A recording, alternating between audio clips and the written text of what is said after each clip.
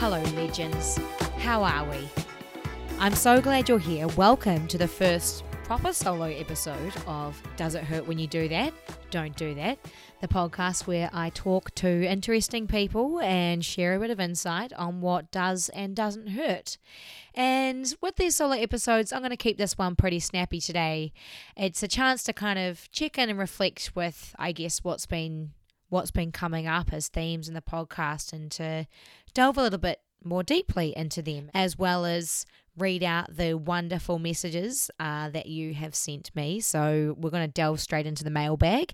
Our mate S said, the podcast tastes like a sweet chat with hard-hitting themes and notes of giggle. Thank you so much, S. I'm glad you got that out of it. My mate P said that they grew up with spag bowl. So in the last episode with Craig, we were talking about spaghetti bolognese is known as spag bowl in New Zealand. And I've extended it to you, the listeners, to write in to say what was that dish called where you grew up, because apparently it's just a Kiwi thing.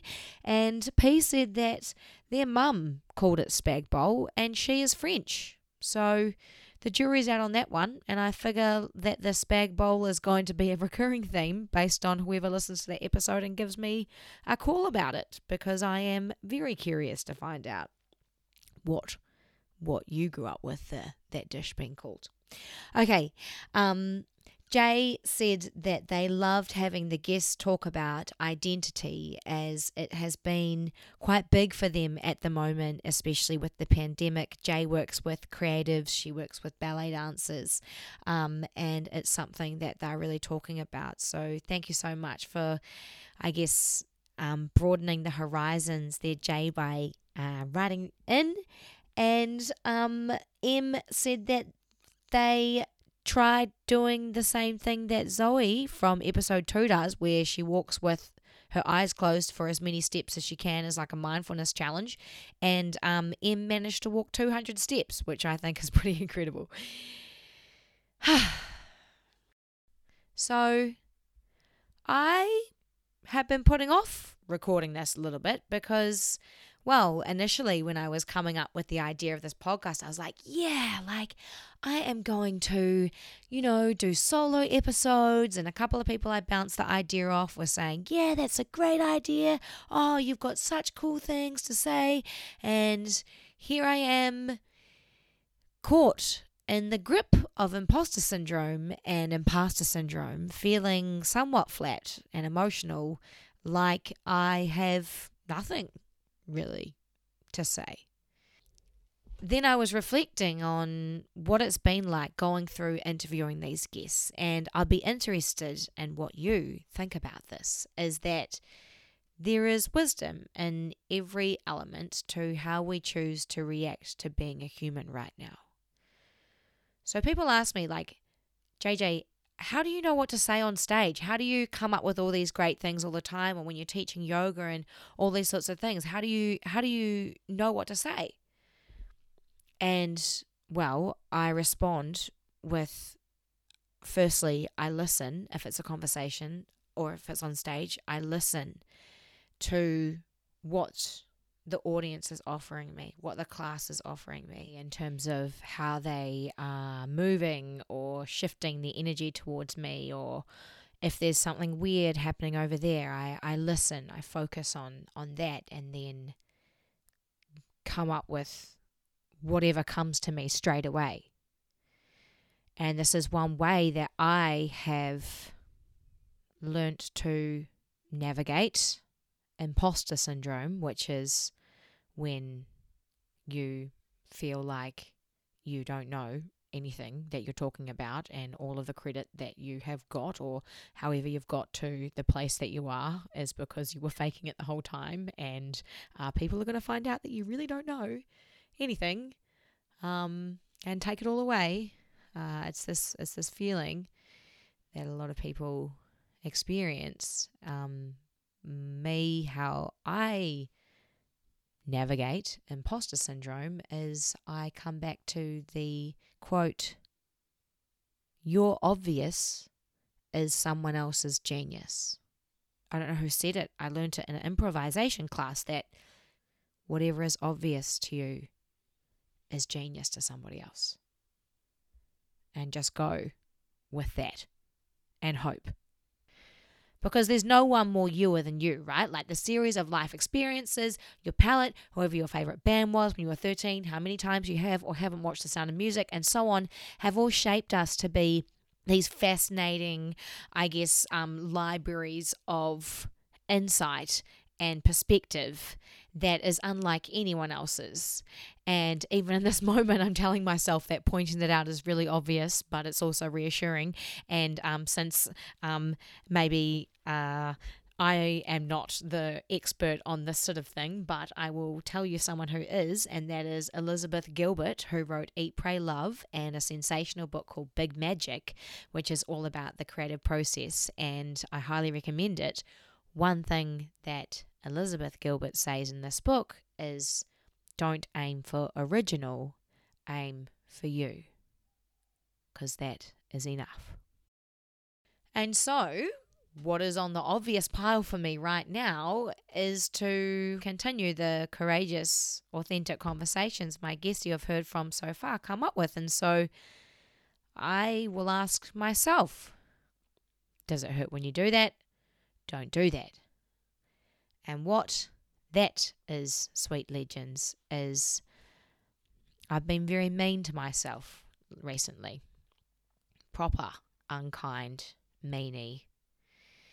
To the extent where I don't even know if I'll keep this bit in where I'm admitting it, because although it makes sense and follows on from the other bit that I say about whatever's obvious to me as being enough, and that life isn't actually like podcasting where you can go back and delete sentences and edit them out, right? Like life is raw and gritty and funny and mysterious, and there's something we can learn from even feeling like we've got nothing to say. So I'm leaving this bit in, I think. If you've listened this far, it means I've left this bit in. Okay. And so one thing I've come to realize is that though we are all really different, if I am feeling something like right now, being really mean to myself, then someone else out there, maybe you, maybe someone you care about, is doing the same thing too, or they have in the past. And that might look different and feel different for different people, and we might not even know what that looks like, what the meanness kind of looks like. For me, I've come to realize it's refusing rest, cramming too many things in, and carrying guilt around like a rock on my chest. And I don't know if you have ever carried a rock around on your chest, but I'll tell you what, it's a bit stifling, bit hard to do the shopping, bit hard to dance when there's a rock on your chest. And you probably know the antidotes to this. I'm not going to give you anything groundbreaking. I'm not going to give you any advice because I feel like a real crumb at the moment. But what is obvious to me is to show up with care and compassion and treating yourself like you treat a friend. And for you, my friends, I'm so grateful that you're here. I wouldn't wish what I've been saying to myself in a rock on your chest. So I guess by me saying that, that's me getting a bit of taste of my own medicine, eh? And guess it's, does it hurt when you do that? Do that. To show up with what is obvious and feel like that is enough. And it's weird that that hurts, right? Like, it doesn't hurt for everyone, but sometimes turning off the judgment and the guilt and the shoulds, and for us to defy that inner bully, to stand strong in acceptance and authenticity and you-ness is uncomfortable. We're so much better at giving it to other people. And we live in a society that's all about the individual constantly striving and changing and growing and fixing ourselves. And if you dare accept yourself for how you are, oh no, you're going to go backwards. And I realize that right now I'm starting to get a little bit preachy and Tony Robbins-like. But Tony Robbins is a motivational speaker for the doing and the fixing. So I think I am more channeling the anti-motivational speaker vibe, which is more like, don't do anything. Accept yourself as you are. You are enough. Because that's true. You are. And I am too. And I'm going to use a metaphor here. Okay? Go with me. So if I am like a house, people aren't going to want to come over if I'm doing renovations all the time. They're not going to want to come over if I don't even want to invite them in because I'm hating on every light switch, every wall, every chair, every cupboard. To enjoy being in my house, you, my guest, and I need to be kind and caring and accepting of it. Leaks and all. I'm sorry if your body leaks and your house leaks too. I mean, humans are soup, right? It's all pretty weird. But let's keep going with the metaphor. Because maybe you've encountered a friend or family who's like extremely clean and tidy and intense about their house, right? And you go over there and you're afraid to sit down or eat because you might accidentally spill something. And when you open your cupboard, it's so organized it looks like Marie Kondo had a nice little time with an IKEA catalogue, and the owner of the house is really on edge because you're there and they're following you around with a paper towel and they're Glen 20 and it's not a relaxing time. And they're constantly having renovations. And nothing is ever good enough. And it seems like they're progressing. And it seems like it's really cool. But really, it's not really that fun. Or you go to that house that is proper lived in. And one of the drawers doesn't close. But there's weeds and the garden that could be trees, but are probably weeds in the garden, and it's homey and it's filled with love and weird mugs, and they have a story about each one, and the people who live there know that it's not perfect, but they don't want it to be because it is cozy and quirky and anyone can come and hang out there, and it is more than enough. And I hope that metaphor resonated with you in the way that it did with me. I mean, maybe our own obvious is also our own genius. And I guess that's what I want to leave you with today, is when you're being mean, when you realize that,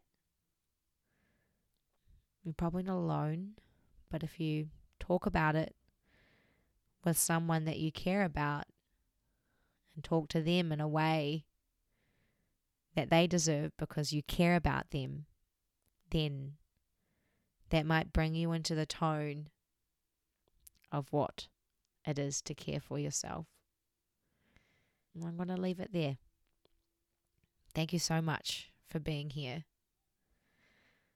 with kindness and quirky mugs. Look after your house because it's a really beautiful place that you have to live in. I'll chat to you soon.